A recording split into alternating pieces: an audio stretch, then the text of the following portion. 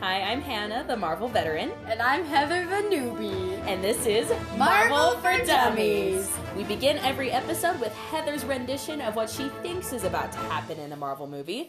And then we actually watch the film to discover the true story. And listen to Heather eat her words. Oh, never. From sea to shining sea. America. Well, if you couldn't tell. Here we are. We're about to watch Captain America, the very first one.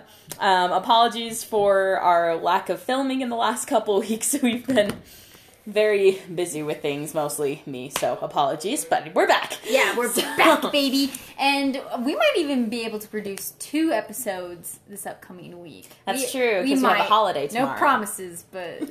I think we can. We could. Because, after this is the first Avengers movie. Oh, we want to get to that as soon as possible. Yeah. Anyway, so Captain America. Yes. What do you know? What do you think is going to happen? Okay, here's the tea. I've seen this movie before, so I know the plot. I think Sure.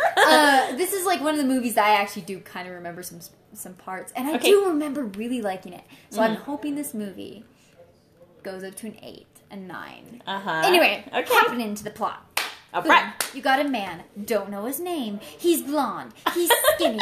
He's on the streets of New York? Question mark. Okay. And he's like this guy that's just kind of like gangly, you know. He's like, I think he even tries to join the army, and they're like, no, son, you're too small. I don't know. They say it nicer than that. And then like he goes out with some buddies or something. And then I don't remember if like someone's being hurt, and he's like, no. And he goes up and like defends this person, and you're like, oh. He must be good. He must be like... We are dealing with a good man here. Like, we're going back to like Hulk status, where this man at his core, like, he's just a good person. Yes. But then he gets beaten the crap out of because he's this twig boy. Yes. Don't really know what happens. I think he lies his way into the military. Yeah. He somehow makes it there, and I'm not giving you any. I know, I'm looking at Hannah for help, and she's like, okay, where are we at? Yeah, so he snakes his way into the military. And the scientist is like, oh, hello. Is that your German accent? It's just Bane from Batman. Oh, gotcha. Hello. Yes, would you like a serum? And he says, yeah. I would like 1 serum, please. I would like 1 serum. Takes the serum, and then you see his muscles just... and then he becomes massive. And then he just can, like, jump kind of higher and run kind of faster and, you know, whatever. And so now he can be, like, a soldier. And then I think war stuff happens. And then... Wow, war. Oh my gosh, is this the movie with... Oh no, I might be mixing up movies, because there's Wonder Woman. Is the poison gas lady in this movie, or is that Wonder Woman? I don't remember. You gotta get your universes straight, Heather. Gosh darn it. Anyway, I'll stick to what I know. So this poison gas lady might be just like floating around in Germany. We're not sure. But basically, they're like, yeah, we're fighting the Germans. And then the Germans just, whoosh, they rip off their face masks. And they're like, we're Hydra. And then they're like, do you know who can save us? Captain America. Captain America. Because that's how all Americans sound. Welcome back to Captain America. Yes. So he comes, and he fights these people in black suits. He defeats someone. Like, do you know who our main villain is? No. Okay. I don't know the villains of any of these movies. And then they win. And he's like, yeah, I'm still hot.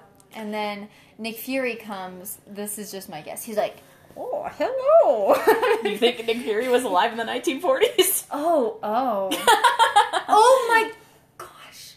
I remember how this ends. Okay. He's in a plane. And he is... This has something to do with the blue cube. The blue the blue cube. The one that you thought was in the first Thor movie, but definitely was not. 100% is the blue cube. It's the same thing. Okay. He has the blue cube. He has this picture of his girlfriend Penny or Peggy or Patricia. And he looks at her and he's like, I'm going to crash this plane into ice. And then he crashes the plane and then he's like de-thawed. Like, you know, like put on the defrost. De-thawed? He's like defrosted in the microwave like around Avengers time. Like a frozen burrito. Okay.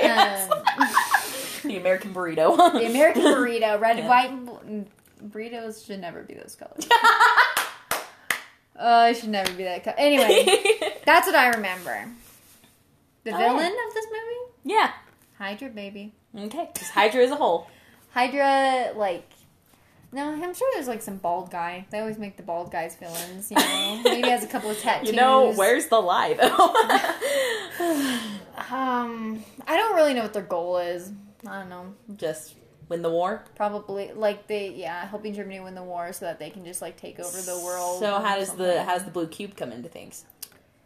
Oh, that powers their weaponry. Okay. Boom, boom, baby. So... boom, boom, boom. So it makes these, like, weapons, like, super baller. And so when they're fighting people, they just, like, blow off heads instead of, like, little bullet holes. Yikes. This is a very graphic movie. This is before Disney. I'm just kidding. I don't know. No, this is actually post-Disney. I think I failed to point that out in Iron Man 2. Oh, that's why it was so bad. Because... Yikes. I love Disney. I love the mouse. Oh my gosh. So yeah, Iron Man 2 was filmed first, and then Disney bought Marvel. So Iron Man 2 is the last movie to be filmed before it was owned by Disney. So Thor was the first one that was, like, truly produced by Disney. So. Am I missing any plot points? I mean, like, a few, but I'm not going to tell you that right now. But, like, is there anything I should try to guess? Anything? Let's see. Because this is literally all I remember. Other than that gas lady who may or may not be from Yes, the gas lady. Let's see. Because, yes, you definitely got the muscle glow up. Let's see. Any... I guess that's an obvious answer. All I can think of is, like, easy questions that it's like a good duh. Like, why were they giving him the soldier serum? To win the war. Exactly. But did they originally give it to him to win the war for Germany? Oh, for Germany? No, for America? Oh. Like, man, this is going to get interesting. For America to win the war over Germany, or did they give it to him to defeat Hydra? That I don't remember. Like, I don't know, intriguing. Like, the plot points of when they're like, whoa, Hydra exists. Like, I feel like it has to be later in the movie. Like, it can't be before he beefs up. I also remember him being really swollen, like, running along the pier for some reason. I remember that scene. Yeah, let's see. So I guess, like, yeah, after they give him the serum, like, what do they do with him? No fetching idea. Just send him out to the war. I guess so. Like, they don't make him a, like, commander, I don't think. He's captain. Oh. Captain America. Sorry, he's a captain. My bad. You put on, like, a special squad, and they're going to, like... Oh, my gosh. Oh, what if... Okay. Okay. This I'm not sure about, but it should be the plot. All right. So, Captain America turns into Beef Boy. Yes. They give him a team. He takes said team, and they're like, hey, Beef Boy, we need you to take your team, and we need you to steal this special box. And he's like, what's in the box? And they're like, we can't tell you. And they're going to steal the Tesseract. The blue cube. And so he doesn't know. And then when they're on their way in there, they meet the Hydronians, the Hydrants. And the Hydrants. The Hydrants. The Hydrants. Yep. And then that's when he's like, whoa, something's fishy here. And so then he might, oh my gosh, maybe there's evil people in, like, their system too, trying to steal this the blue American cube. government? Yeah. Gotcha. Because the government's always bad in every single one of these movies. I'm picking up on, you know. Yeah, there's themes. You know, the government's bad and no one sends out PSAs. That's what I've learned from Marvel. You know? Like, I think our number one PSA from this movie is going to be like, hey, if you keep aiming at his shield, you're not going to hit him. That's fine for America's purposes. Yeah, these guys, like, these Germans that they just, you know, they don't get the PSA that, like, yeah, the shield protects him. Don't aim for the shield. It's literally, like, 2 feet by 2 feet, guys. Like, he's got legs. So, like, I don't know. Shoot him. Maybe anyway. they gave him thighs of steel or something. I don't know. Also, I love America. I love American movies. I love American history. I love war movies. I should say that kind of. I don't know. I've liked the ones I've seen, and this is like a fun, like, you know, comic twist on it. I am German, so I'm offended. I'm just kidding. Oh my goodness! I was about to have a heart attack. Sorry to all you Germans out there. I'm a quarter German, but it's fine. World War II. Sorry, guys. But yeah, I mean, yeah, hopefully you'll enjoy it, because, I mean, there's very little, of course, that's, like, historically accurate about this movie, besides the fact that, you know, there was a war, and, like, I guess you do kind of see the conditions of, you know, people living at that time, and, like, what it was like for the young men who were wanting to enlist in the war. Like, you do get a little bit of that, but, like, don't get your hopes up too high for it being a very, like, historical kind of movie. That's fine. That's fine. I'm in the mood for stuff like How to Train Your Dragon tonight, so I'm pretty excited. We'll see how that works. So let's see. When it comes to our point system, are we setting him at 0 until we watch the movie, or are you just gonna like give him some points right off the bat because? I remember really liking this movie, so I don't know. Should I just give him points off the bat? Is that like cheating? I don't know. Where's everyone's points tally? Do you have that? I don't have it with me. That's fine. But if memory serves, we have... Like Iron Man's at like 20-something. Yeah, Iron Man's at like 400. Hulk is way up there. Thor is actually like, I think he's pretty, like around 0. I think he might have ended at a solid 0. Yeah, solid 0. I'll have to double check that when we come to the after. I'll give you the numbers for sure, and so we can see where everybody's lining up. Let's just keep him, like, for farity's sake. We're gonna keep him at 0. All right, he's starting at 0. We'll see how many points he ends up with. Otherwise, I'd give him like 100 off the bat. But I guess we have to go off the assumption that you don't know much about this movie, even though you do. But anyway, okay, Captain America starting off with solidly 0 points, and we will come back after watching Captain America: The First Avenger.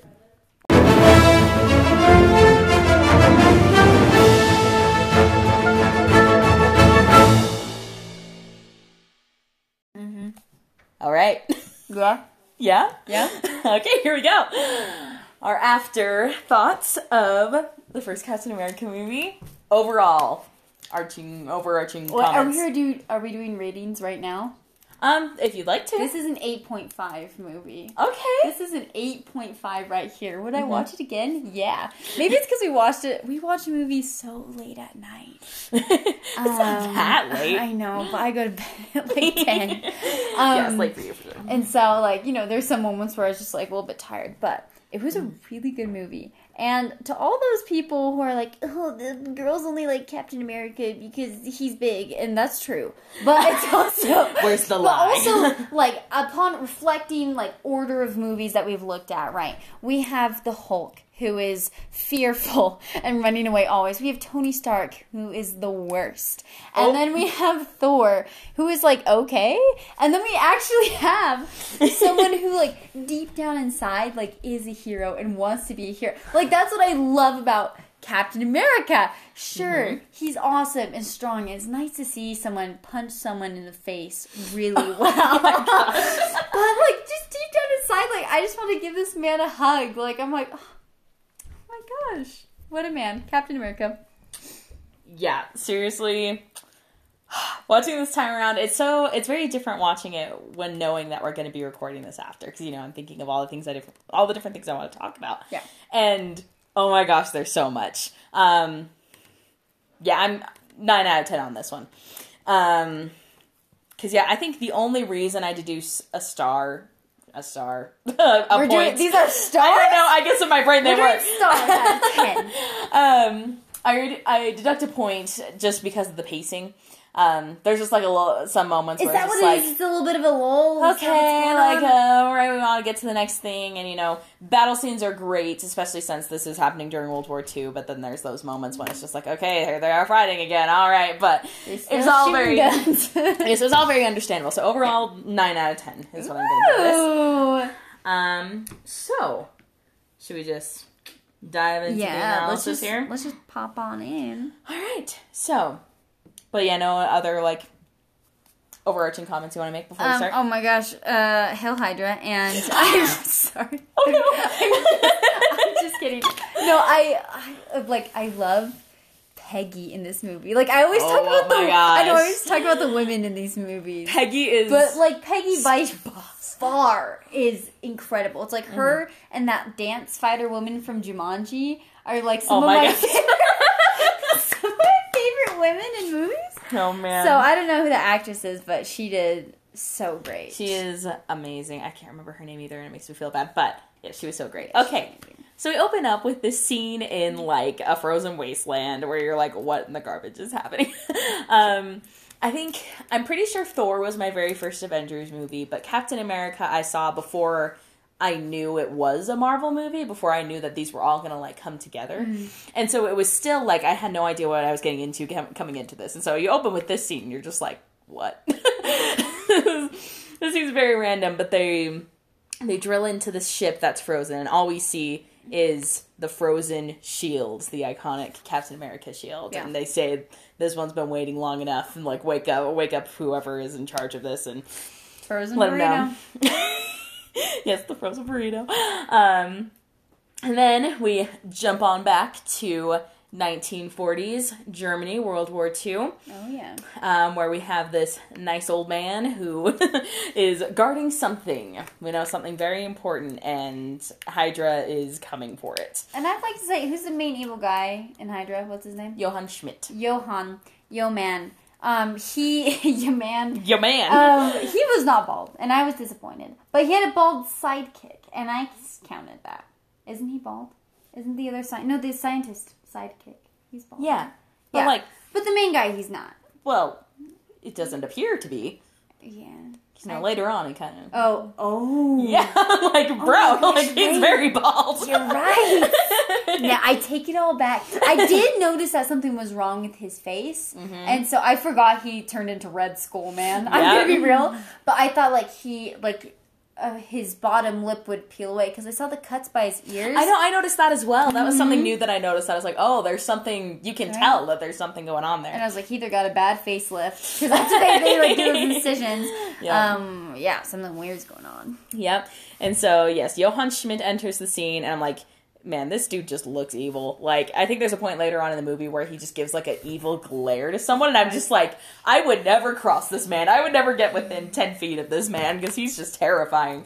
But he comes in, and he sees right through, like, this man. Priest man? Yeah, that he's hiding the Tesseract, and, oh yes, here's your glowing cube, finally. Yep, he's here. Yep. He found the glowing cube and then rained death upon everybody. So right off the bat, we know who our bad guy is, and we know he means business, and we know exactly what he's after. So enter Little Twig, Steve Rogers. He's so small, and that's an S-M-O-L small. Yes, he is very, very small. Oh my gosh! And what's his list of diseases? Oh, let's see if I can pull it up. I remember there being like heart issues. Yeah, it's like there's heart issues, and I'm like, what the? And he's like, asthma alone. I'm like, bruh, look at the heart issues. Let's see here in like 2 seconds. No, it's okay. Maybe. Oh, there it is. Asthma, scarlet fever, rheumatic fever, sinusitis, chronic or frequent cold, high blood pressure, palpitation or pounding in heart, easy fatigability, heart trouble, nervous trouble of any sort, has household contact with probably tuberculosis, is kind of cut off. Parent sibling with diarrhea. What does it say? Diabetes. Oh, diabetes. That's the reason you can't go. You can't enter the army. You beg with you have a family member who has diarrhea. Oh my gosh. Okay. Anyway, but this man has problems, and so he can't enter the army. And it's so sad because you can see he obviously wants to. Like in this next scene, he goes to the movies, and they're playing, these little clips that are showing, like the war effort, and even little Timmy is helping, and he's feeling sorry for himself because he can't. And then there's this dude that's being rude and saying like, just play the movie already. And he's like, you want to shut up? And so the dude stands up and he's like, we're going at it now.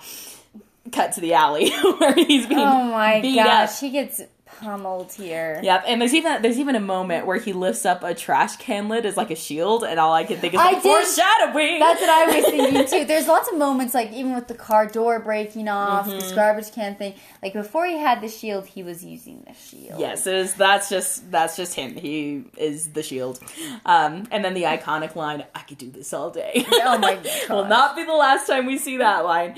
And then this is also the moment when we're introduced to Bucky Buchanan Barnes. And what a man. He's a cutie. Also, I'd like to say, because they end up going to, like, this expo, and they have this whole fun thing, you know, and there's a couple ladies there. Yeah. And I was mad at Steve the entire time. Oh, boy.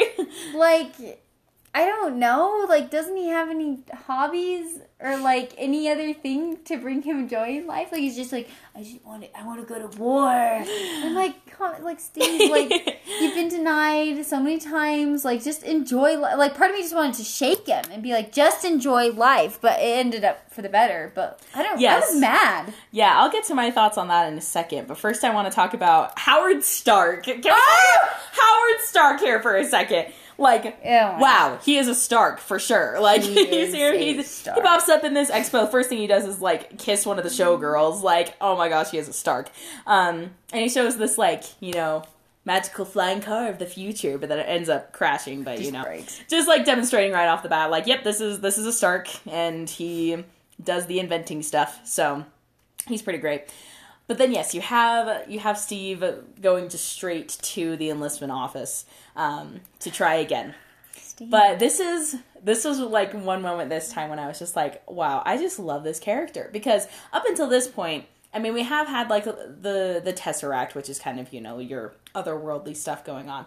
But like everything going on with Steve, like there's nothing superhero-y about this movie so far. It's like this could just be any old like World War II film. Yeah.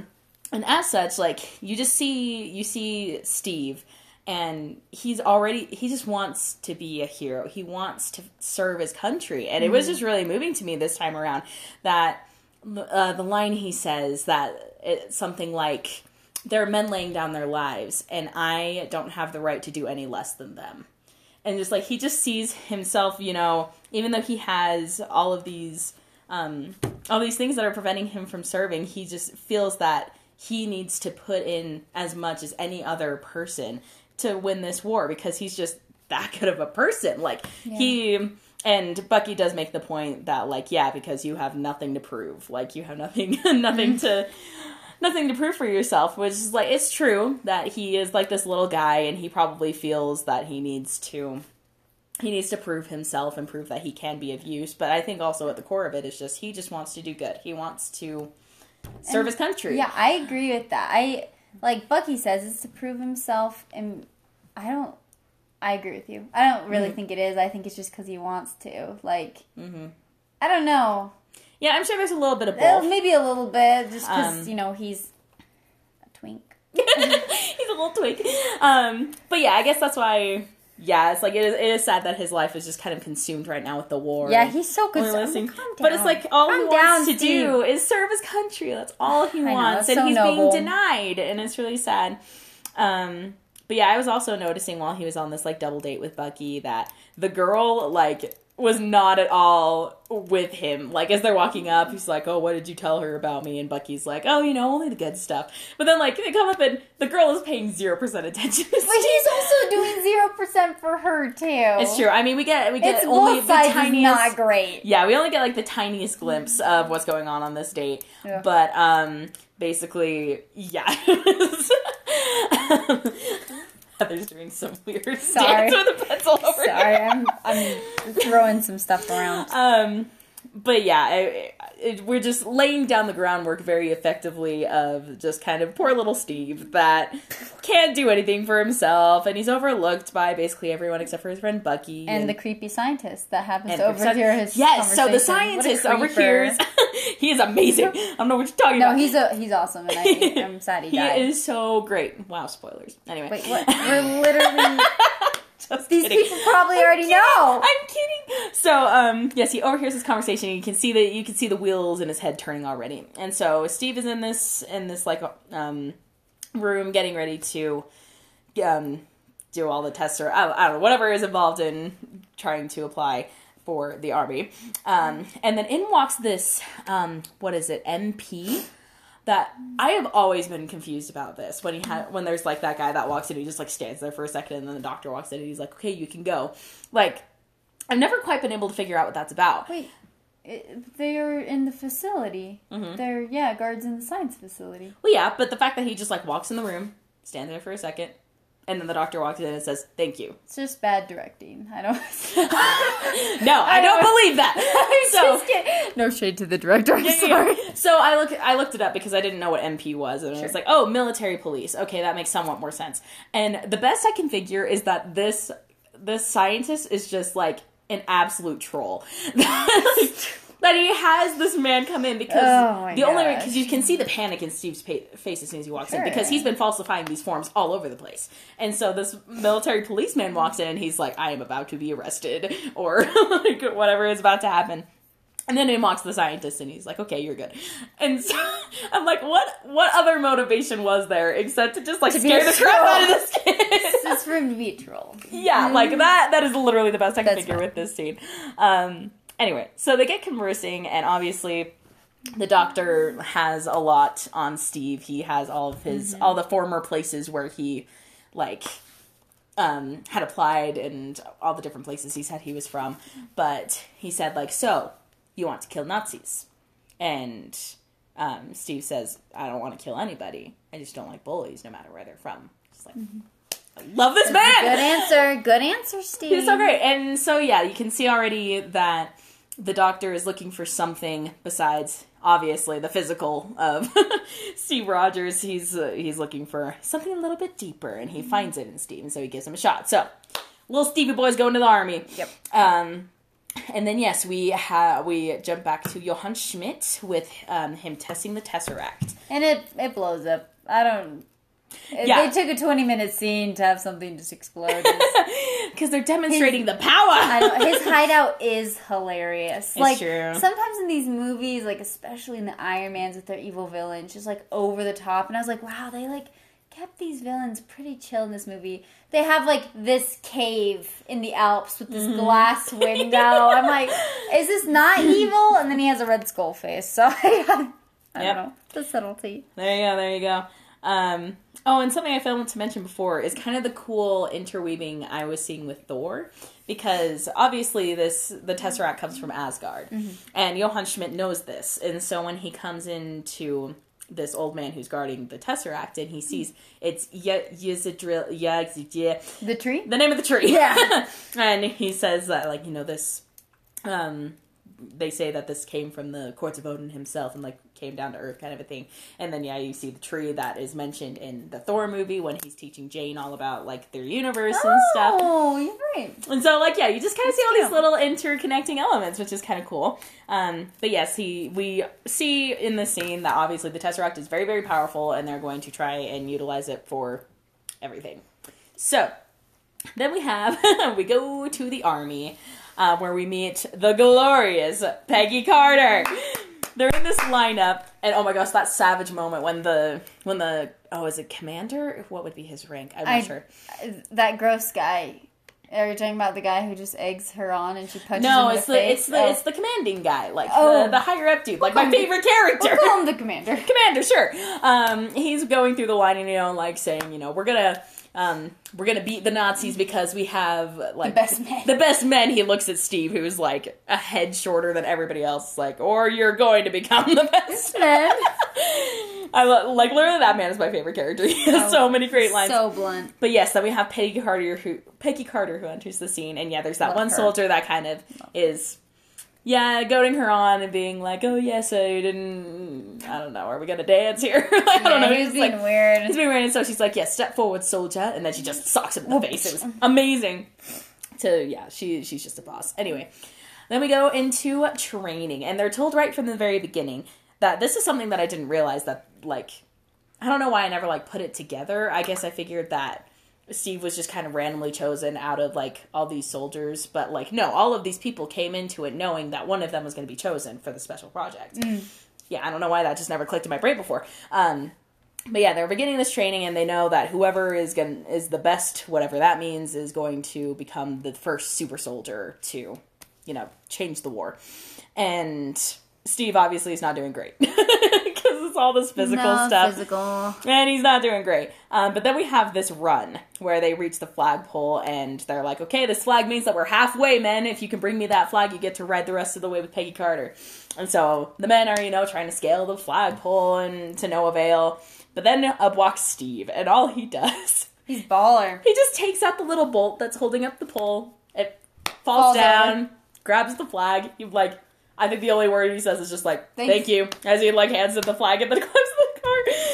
And so, further demonstrating that, yes, Steve is not your ordinary soldier. He thinks outside of the box because he hasn't had the brawn to rely upon for his whole life, so he's not about to start thinking with brawn now, right? Sure. And so, and that's a good trait, I think, to have in your super soldier, because there's technically, I think, in this montage of Rocky, like this Rocky montage, yes. There's the 2 testing moments. There's this one to show his smarts, and then there's the other one with the grenade. Where he blocks it. We haven't got there yet. And and I think he passed the first one, but I don't really know about the second one. Yes, so okay, that's the next scene. But first, I wanted to say, like, Peggy, Peggy is just like so impressed with him already. Oh, true. Like, it's so funny to watch that she's just like, wow, here's this kid, like, like not to be ignored. Anyway, but yeah, then we get to the scene where there's the commander who's talking to the doctor. Yeah. And he's like, really? You want to pick Steve Rogers? And he's like, oh yeah. Like, making it known that since the beginning, yes, I have wanted Steve Rogers. And so he's like, oh no, you have this guy. Like, you know, he follows orders. He's like top shape. You know, he's a soldier. Like, make him your dude. Yeah. And he's like, that's not what I'm looking for, as we can see, because Steve is definitely not that kind of soldier. Mm-hmm. It's like, well, you don't win a war with, what is it, like compassion or, I don't know, some trait that's that's like, that's not how you win the war. You win the war with guts. And so he throws the grenade, this faulty grenade, to see what everybody does. And everybody clears the area immediately, except for little Steve. He just lays right on top of the grenade. And tells everyone to get away. This makes no sense. Oh my gosh, no, Heather, this is incredible. Zero sense. No, I'm like, this is the stupidest thing you could have ever done. No. They spend millions of dollars on this guy, right, to be a soldier, and then he blows himself up on day 1. No. I know it's like cute or whatever. He's like, I'm gonna sacrifice myself, and that's nice. But he's gonna waste all their money by blowing himself up for other people. I so don't get it, and it's so sad. What is this for? It's because he is willing to lay his own life on the line, whereas these other men, like... But doing this won't save other men. His body parts will fly out and hit them in the noggin. The explosion will still happen at a great force. Yes, but he is... Because, from my understanding of how grenades work, which is not much, when they explode, the dangerous part about them is that they explode and all these little pieces just shoot out. And so if he lays on top of this grenade, then he's preventing some of that from happening. He takes all the pieces. Yeah. And so, I don't know, I find this such a great moment. I'm sorry that it wasn't the same for you. But because he was the one, because he says you win a war with guts. And here's this guy that he's willing to just jump right on top of this grenade to save everybody else because he cares about other people, as opposed to all the other soldiers that immediately ducked in cover. But here's the other thing I find interesting about this scene. Is there's one other person who didn't duck in cover as soon as the grenade came up. And that was Miss Peggy Carter. Well, because Peggy's baller. I know. So she's cool. It makes me wonder what she was going to do if she, like, reached this grenade first, you know? Because, everybody flees, he hops on top, and she's also, like, dashing forward to do something. Oh, you're right. And so, it makes me wonder if she was going to do the same thing, or if she was... she was going to... Yeah, she was going to be a little bit more smart about it. That's so interesting. Right? I didn't even see that. So, that was something I found cool. I love this scene personally. I'm sorry. Blowing up their $1 million super soldier. Okay, let's keep going. But then there's the commander that grudgingly acknowledges that, yes, he did, like, do the brave thing and, like, lay on top of the grenade, but he's still skinny. Anyway, love those little moments. So we have the conversation after, obviously, Steve has been notified that he's been chosen for whatever this thing is. Oh, we need to check in with our point system here. Yeah. Are you awarding any points? Yeah, he's at 500 points right now. Oh my gosh. Obviously. Okay. Just from his fights in the alleys, how he treats women, the way I look at him and the way Peggy looks at him throughout the movie. I'm just going to say they all add up to about 500 points. Oh my gosh, that's incredible. So, yes, I do have the exact tally now. We have Iron Man at 23 points. We have Hulk at 300. And we have Thor at 0. Classic. And then Captain America at 300. Wow. Or, wow, 500, sorry. 500, yeah. Okay, excellent. So, yes, he has this conversation with the Doctor after he's been chosen to be the next super soldier, and he asks, why me? And so he kind of goes into his own backstory, the Doctor, and how he created this serum, but then Johann Schmidt found out about it, and he wanted to become, obviously the great super soldier, but the serum wasn't ready yet. And so we know that something terrible has happened. We don't know exactly what. Well, you just said that there were side effects. I didn't notice that he's just like, there were side effects, and continued on. And I was like, he looks pretty normal, so I thought like his hand was going to be like burned with acid or something. I don't know. Yep. But yes, the main point being that the serum just amplifies what's already there. It makes good men better and bad men worse.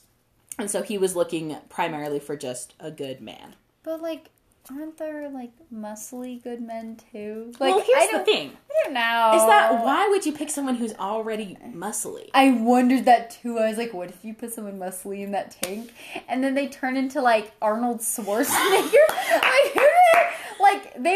Like how? Like what would they look like? They look I don't know. Weird. I don't think they would look too much different because the idea is that like it just kind of like amplifies muscles, and so it's like. I know, my thought is that they wouldn't be too different. Like, of course, they'd have, like, kind of the added strength and speed, agility. They'd be amplified what they already have. But, like, that would seem a waste. That would seem like such a big waste. Like, if you already have, like, this really good muscly soldier, just let them be. What? But, like, have you seen what that serum does to people? Yes, I do! It makes them look crazy. Yeah. So you take the really smart, outside-the-box thinking, kind man, and then you make him beefy. No, I'm saying... And he's the whole package. I'm not saying they made the wrong choice. I'm just saying that muscly men can be good boys, too. No, it's true. It's true. But then the Doctor also makes a good point here that... Oh, yeah. That, yes, if they're muscly, then and you give them just more muscle, then they won't quite appreciate it. They don't know the value of it. But if you give a weak man the strength, then he will always value it. Yeah, this Doctor just, like, constantly insults Steve. like, he does it in such a loving way. Mm-hmm. Like, this actor's very gifted. Because, like, these lines can come off pretty bad. And you can tell, especially in the scene when he's like, thanks, I think. I think. Yeah. But, like, he insults him for being small, but he says that that's, like, made him who he is. And that's what he admires about him. So it's kind of this, like, I stab you in the back, but, like, here's a Band-Aid. So, incredible. I don't know. But yes, he just pleads for Steve to, always remain a good man, no matter what happens. Sure. And I think that makes a huge difference in what's coming next. Here's another scene I have never been able to figure out. I have seen this movie so many times, and I cannot figure out what's going on in this scene. Because we go to Johann Schmidt and Dr. Zola, I think is his name, and he walks in to this man painting. And then it's like, they mentioned that they found the Doctor, and so we know something's about to go down. But there's, like, this painting, and then we don't see what the painting is. And as the Doctor's walking out, Johann Schmidt is like, what do you think? And so he looks at it, and he says, a masterpiece. And then he walks out. And, like, there's such a concerned look on the painter's face. I'm like, I don't know what's happening. Oh, like, his skull face. Well, yeah, but is he just flat out painting... He's the red skull. He is, because you can see, like, these broken berries and, like, really dark reds that he's using. Is that it? That's all he's doing. I mean, imagine painting someone with their skin peeled off. Well, yes. That's what this guy's okay, yes, that would be horrifying. I guess my question is, I don't know, why is he just, like, randomly getting his portrait done? I don't know. He's got a big skull. Like I said, this guy's classic evil guy. Like, he needs a portrait of him. I don't know. It's just funny. Like, that scene was just always weird to me. A masterpiece. A masterpiece. Anyway, so now comes the day of the procedure that we are about to meet Beefcake Steve Rogers. So beefy beef boy. Yes. He has this conversation in the car with Peggy. It's the sweetest thing. It's really cute. Because he's so clueless. And, like, even at one point she's like, this is, like, you have no idea how to talk to women, do you? He's like, this is the longest conversation I've ever had with one. Oh, my gosh. Like, oh, little Steve. So precious. I know. And so, yeah, she definitely finds this boy very intriguing. And so then they walk in this little antique shop, and she says, nice weather today. And she's like, yes, but I always carry an umbrella. Yep. And this is the funny thing that I always find hilarious with scenes like this when they have, like, this little secret code, is, like, what if someone just walked in And, like, that was their legitimate answer. Like, oh, yeah, but I always carry an umbrella. And then this lady is suddenly pressing buttons and opening doors, and you're like, what? Like, whoa, I was just in here for Jane Austen. Seriously. I don't know. Anyway, side note. So, yes, we come to the procedure. All very scientifical and such. It was fun. Yeah, he's put in this big capsule. I love the moment when Stark comes up, when they're like, okay, Stark, are we ready? And you can almost see the terror in Steve's face, because he went to this fair, he saw the failed car.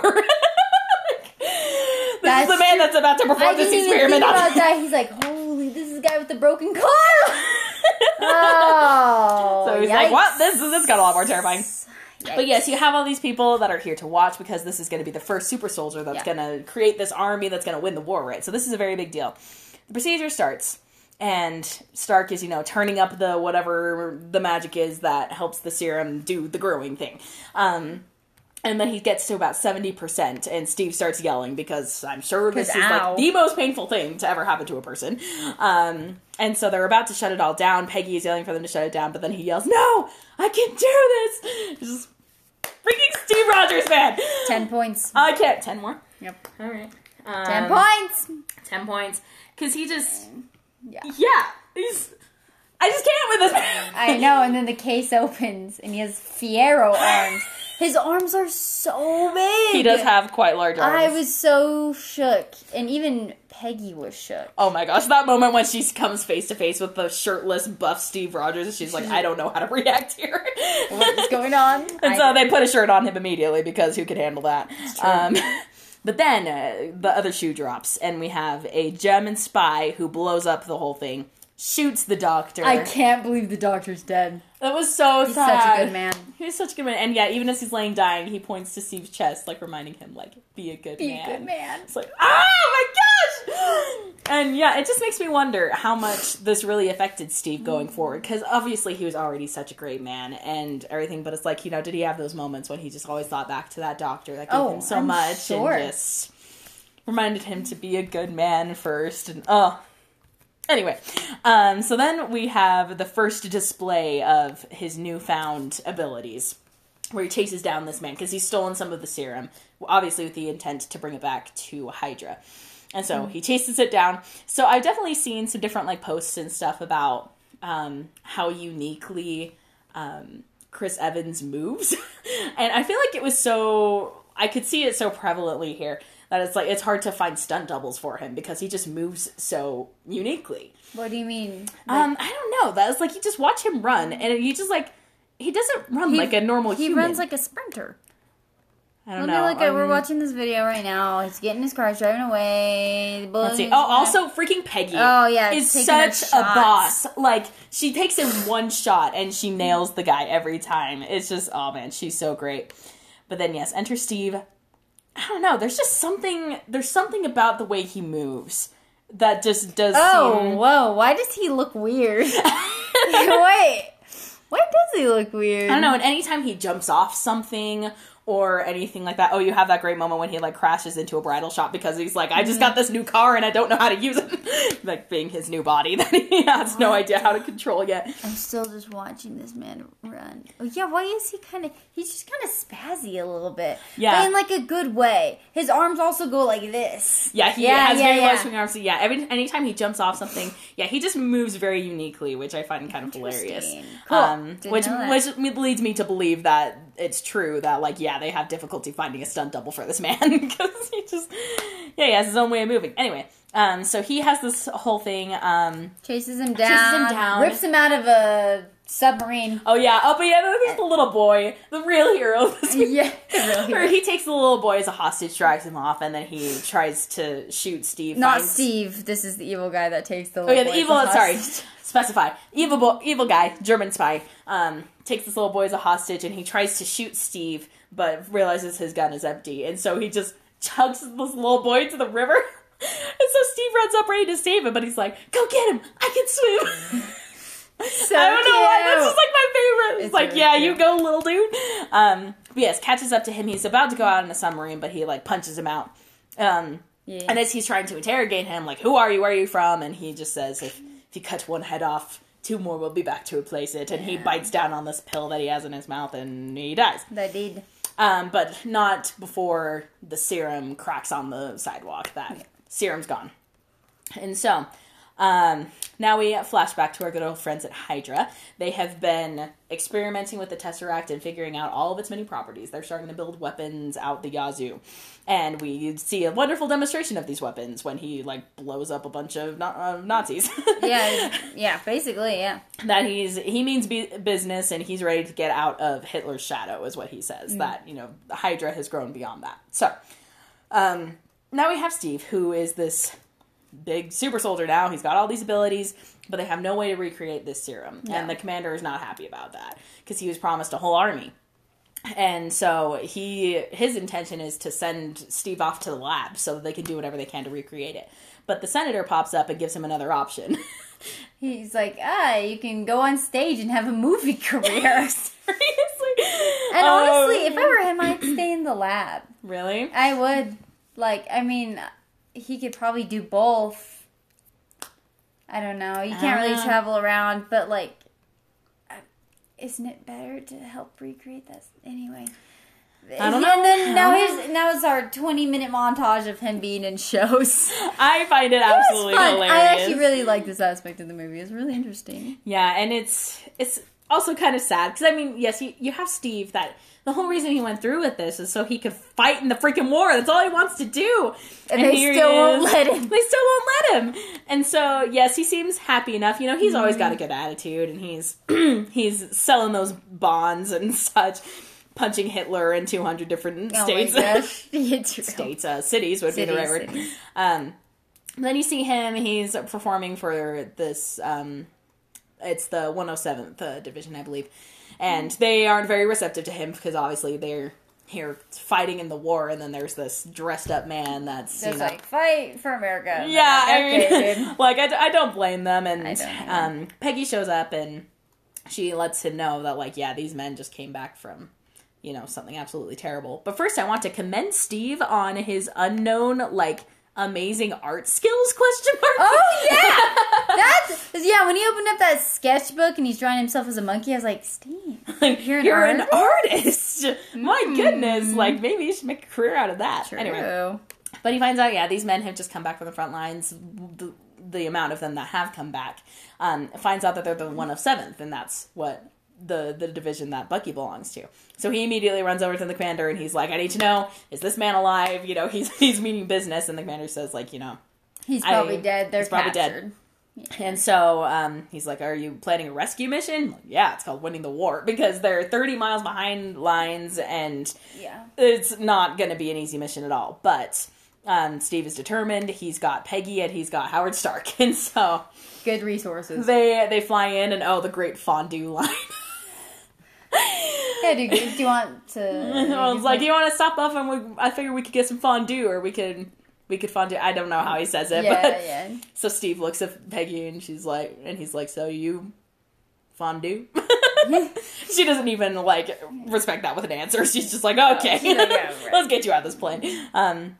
So he parachutes to the ground and he gets into Hydra's base and he frees all these soldiers. And so, go ahead. I know, I was like, that's basically the next little, nothing crazy. These fight scenes aren't, super interesting. They're not boring. They're pretty cool, because this is the first demonstration we have of, the scope of Hydra's weapons. Because they be scary. But he's just freed all of these soldiers, and they are taking it in stride. They're going, and they are kicking some butt. Enough that when Johann Schmidt sees that Steve Rogers is among them, he starts blowing things up. Not gonna lie, am I the only one that finds the clocks ticking down to the explosion to be very satisfying? There's something about it. Oh, dude, I was like, why is this guy being calm? He's just like, let me start this 5-minute timer of death, and then we slowly walk over and set the other 4. And I'm like, oh my gosh, just crank those and start. Yeah, I was like, dude, you have 2 seconds to live. Seriously, but yeah, these little flippy timers that I don't know, they're just so satisfying to me. I don't know. Anyway, we're tired of the night. So they are about to escape, but everything is blowing up. Oh, and Steve Rogers finds Bucky. Oh, yep. In the science room. Yeah, he's strapped onto this table, and we don't really know what that's about. We don't know if he's been experimental on. I don't think I don't know. He's kind of druggy and weird. Yeah, he seemed a little weird at first, but he was able to, like, kind of find his stride pretty quickly. So I don't know if that was... Yeah, I don't know. We don't... And it doesn't really explain what that was. So we just know that he was separated for some reason, and Steve gets a glance of this map that shows the other Hydra bases, which is good for the Merkin armies. And so, yes, as they're about to escape, everything is blown up, and this is where we get the reveal of the Red Skull. Oh, yeah, he just peels off his face and throws it into the fire. Yep, pretty exciting. Oh, my gosh. So, yes, we have our villain revealed, and then, yes, everything is blowing up underneath them. Bucky manages to get to, like, the other side of the explosion, but the railing has dropped. Is Steve gonna make it? I mean, obviously he does. I know, it's like, is he? I know, the jump. I know, he does this, like, massive leap, and then we have this great cut to where, like, he jumps into the flames, and then, he's typing on a typewriter. Okay, that's cool. It's just like, Steve Rogers is dead. And we're all like, oh, crap. Yeah. Well, but... End of movie. And he has this conversation, the commander has this conversation with Peggy, where it's like, man, I hope that was worth it for your little crush there. She's like, I had faith. She didn't regret her actions at all. But then up marches Steve Rogers, Captain America, with all of their missing troops that were captured. And so this is the first great Captain America moment where people start to see him as actually a soldier and, like, what his potential is. And so, I mean, he did good work. He did good stuff. He saved a lot of men. Yeah. It's fantastic. So now Steve has kind of become a full-blown soldier, and he's, in on planning meetings, and they've decided that they're going to take down all of Hydra's bases, basically. Yeah. And so he is assembling a team of some of the men that he saved from behind enemy lines, including his best friend Bucky, and so that's really heartwarming. And then we have this wonderful moment where they're all, like, getting drinks, they're all celebrating, and Peggy walks up and she's looking baller. Oh, she's so beautiful. And so she walks up and she's, she knows 100% what she's doing. She just, like, walks up and she's just like, hello. Hi. So we have this briefing happening tomorrow. And her eyes are just only on Rogers. Exactly. Like, oh my gosh. Because this is such a great moment. Because Bucky has all of their friendship. Bucky's been the one that gets the girls and gets noticed, whereas Steve is kind of in the background. So now he's become the one in the background. And he's like, oh, okay. He's like, all right, I am invisible. That's cool. And then she throws back her line, the line that Steve said to her earlier about, like, finding the right partner to go dancing with. Yeah, like, that was really cute. This woman! Anyway. Really cute. But that doesn't last long as, we have this moment of this, like, secretary woman. Oh my gosh. That makes her move on Steve. I was cringing when this blonde-haired secretary woman just starts making out with him. I was like, oh! And then Peggy walks up and she's just like, oh, well, okay, guess finding the right partner wasn't that hard at all. Like, oh no! Yikes. And then he throws out, how do I know that you and Howard Stark aren't fonduing? I will never not laugh at that joke. And then he's talking to Howard, and he's like, it's just cheese and crackers, man. It's like, oh boy. Oh my gosh. Okay, but then, iconic moment here when he gets the shield. Like we said, we've been foreshadowing this for a while with the trash can lid. He rips off the door of a car at one point, and he has, as part of, like, his cheesy costume, he has a shield. But now he's got a shield. And I didn't realize, like, because I knew it was made of vibranium, actually. Yes. Weird that I know that. You knew it. But I didn't know that that's all of it. That's all they have. In the entire world. Well, that's it. No, but, They have more of it? That's all they have.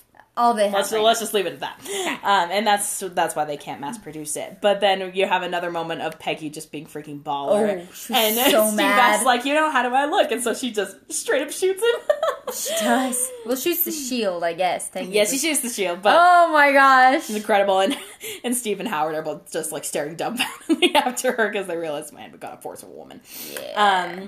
So yes, then we have this montage of this team just straight up murking Hydra and taking down all of their bases, and Red Skull getting more and more frustrated.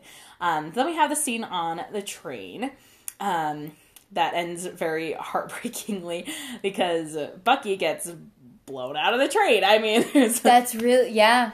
That's it. Like, he tries to use Steve's shield for a second, and yeah, he just gets blasted by one of these weapons, and he falls out of the train, and so I didn't realize that, like, he had died. Like, I thought the camera was gonna, like, cut down to him in the snowy pits. Okay. I don't know. And I was just kind of like, did he just, like, die?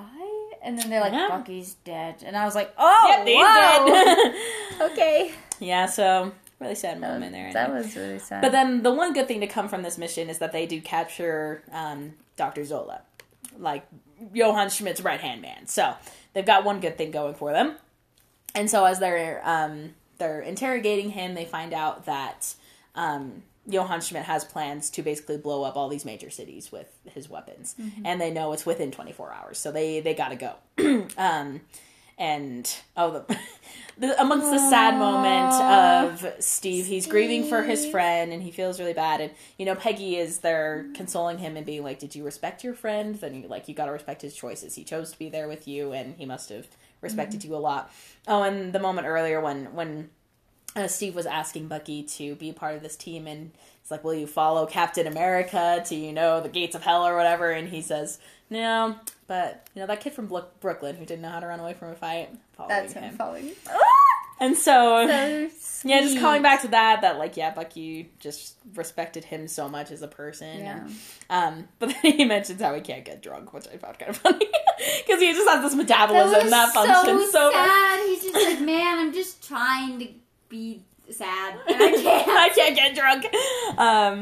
But yeah, so they go to attack this base, just knocking right on their front door is like how he puts it. Mm-hmm. And they, of course, do some good damage. But Johann Schmidt is about to get away on this plane that holds all of these missiles. Yes. And so he's sprinting after this plane. I think it's hilarious that he thinks he's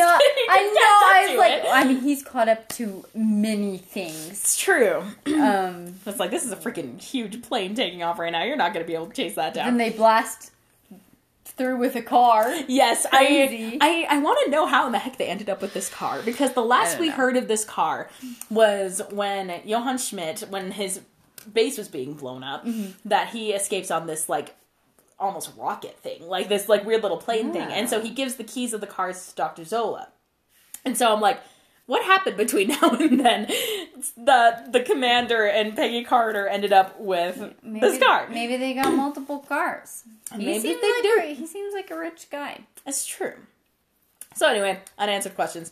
But yes, they chase him down on this car, and right before Steve jumps up into this plane, he gets his kiss from Peggy, and it's so sweet. Anyway. Oh, and he's just like, yeah, I'll take you dancing type of deal. Yep. Oh, and then he looks over to the commander, and he's just like, I ain't kissing you. Oh, that was so funny. When Literally, this man is my favorite character. He's so great. So yes, commence Steve preventing all of these missiles from reaching their destination. It was freaking baller. And all the missiles are clearly labeled. Yes, how convenient. I was like, who's in charge of the branding for this plane? No, I think it's just like every pilot needs to know where they're going, so they don't get their wires crossed.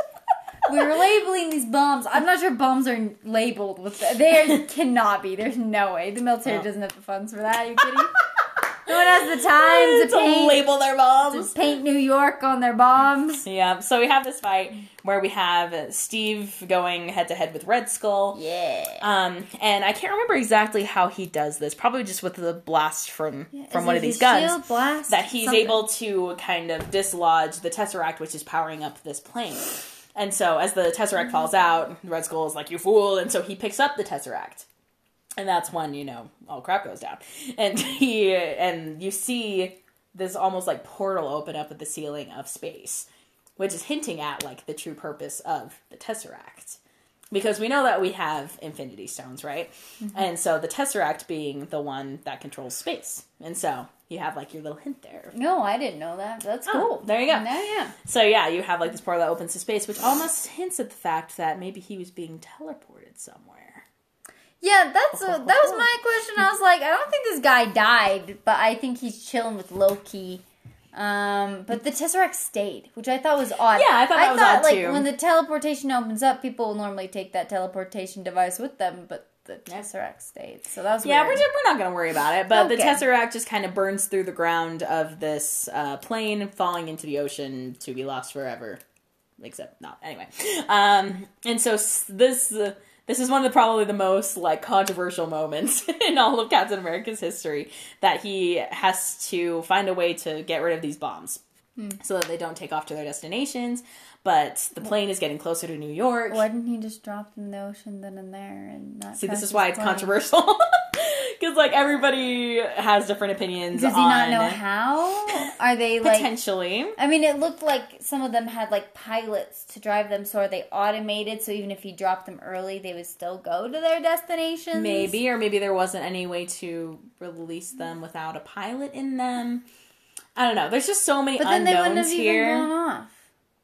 Yeah. I don't know. But yeah, there's much debate amongst Marvel fans, I feel like, about if there was a better way he could have gone about this besides crashing the plane with him. Yeah, that's what you do when you give a guy who hugs grenades the super serum. Oh no. He crashes a plane instead of releasing all the bombs. Oh my gosh. That's what happens. I mean, my assumption is that they were, like, automated, and so if he had released them, they would have just gone to their destination. I don't know. And even just hopping in a plane and looking at all these buttons, like, how do you know how to... It's true. Does he have the time? You know? He just knows enough to put it in the ground.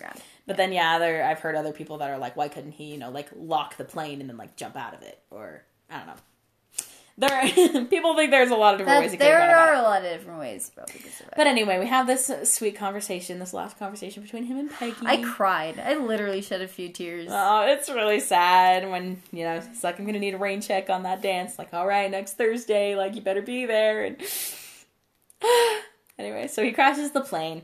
And we see Howard Stark is very, religiously isn't the word. Diligently. He's very determined. Looking for Captain America. I'm gonna give Iron Man... you mean Captain America? No, Iron Man. Iron Man. Simply for his relationship to his father, 10 points. Wow. Because of this dedication of his dad, Howard. I don't really like Tony, but I kind of like Howard. Like, he's a chill guy. Like, Tony, I think, gave him a bad rap. So, just due to pure relationship. That's hilarious. Okay. Okay. There's no rules here. It's true. But yes, in his searching, he stumbles upon the Tesseract. So we know that we're not done with that. Mm-hmm. And then fast forward to present day where we have defrosted Steve Rogers. We have defrosted the frozen burrito. And he wakes up in this room that is meant definitely to look like the time where he's from, and the agent walks in and he hears the game on the radio, and he says, I know this isn't... Sorry, minus 100 points to Captain America because he couldn't outsmart this plane and just dropped the bombs. That makes me sad. He missed his date. And that made me cry. He missed the date. He missed the date. It made me cry. Oh, man. And he crashed the plane when he could have just dropped the bombs. Love you, Cap. But... Dang it. That's costly. But yes, he finds out pretty quickly that these are not the times where he went down in the plane. And he meets the infamous Nick Fury. And he explains that, you've been asleep for about 70 years there, Cap. And he takes a moment to take it in. And Nick Fury asks him, like, are you all right? And he says, yeah, I had a date.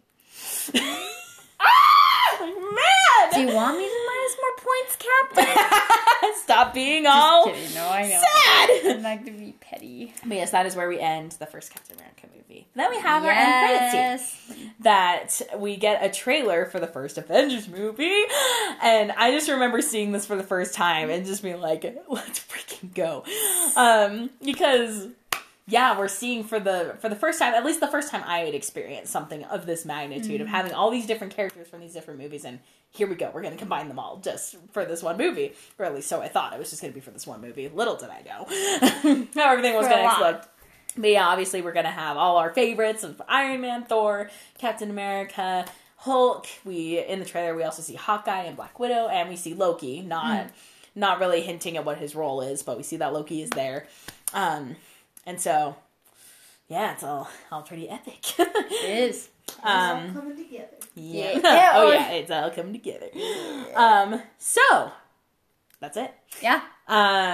Okay, any final thoughts? Any last points? So our points are now sitting at Iron Man 33, thanks to Howard. God bless Howard. Hulk at 300. Yep. Classic. Thor at 0. And Captain America at 410. So Captain America is in the lead. Yeah. Are you okay with those numbers? Yeah, and Cap has more movies and stuff too. So I'm sorry, I didn't really add points throughout the movie because you just jumped right up to 500. Yeah, I was like, it's just like 500 points. So, Peggy on this board has around 350. Okay, are you sure there wasn't more than that? Oh, it should be more, but I'm trying to make it reasonable. I don't know. She's better than Captain America. Oh boy. I know. No, oh, Peggy is a freaking boss. She is so amazing. Cool. Okay, but yeah, I guess final thoughts on Captain America. Yeah, it's no secret I am very, very biased. He is 100% my favorite Avenger. I love him so much. He's great. And this just, solidifies it. Just such a great man, even before he had all the superpowers and everything. Mm-hmm. And so excited to see him in the other movies. Yes. Same. Well, thank you, America. Thank you, America, for this movie. So yeah, we will pick up next time with the first Avengers movie. And I'm gonna throw it out there right now. This movie's already gonna be a 10 out of 10. This is I don't know. It's so hard when comparing with like Infinity War and Endgame because those movies are just magnificent. But this would probably tie for the very top of my Marvel list. I love this movie with my whole heart and soul. So I am very excited. Hope I'm not building expectations too much. My expectations are really high now. Yikes! This man has 400 points, Hannah, and he's going to be in this movie. It's true, and oh man, I'm kind of scared to see what happens to Hulk when you see that he has a different actor. Drop points. I already know. I didn't want to tell anyone, but here we are. Rip Hulk, you're not going to keep your 300-point status for very long. We'll see. But alright, we'll pick up next time with the first Avengers movie.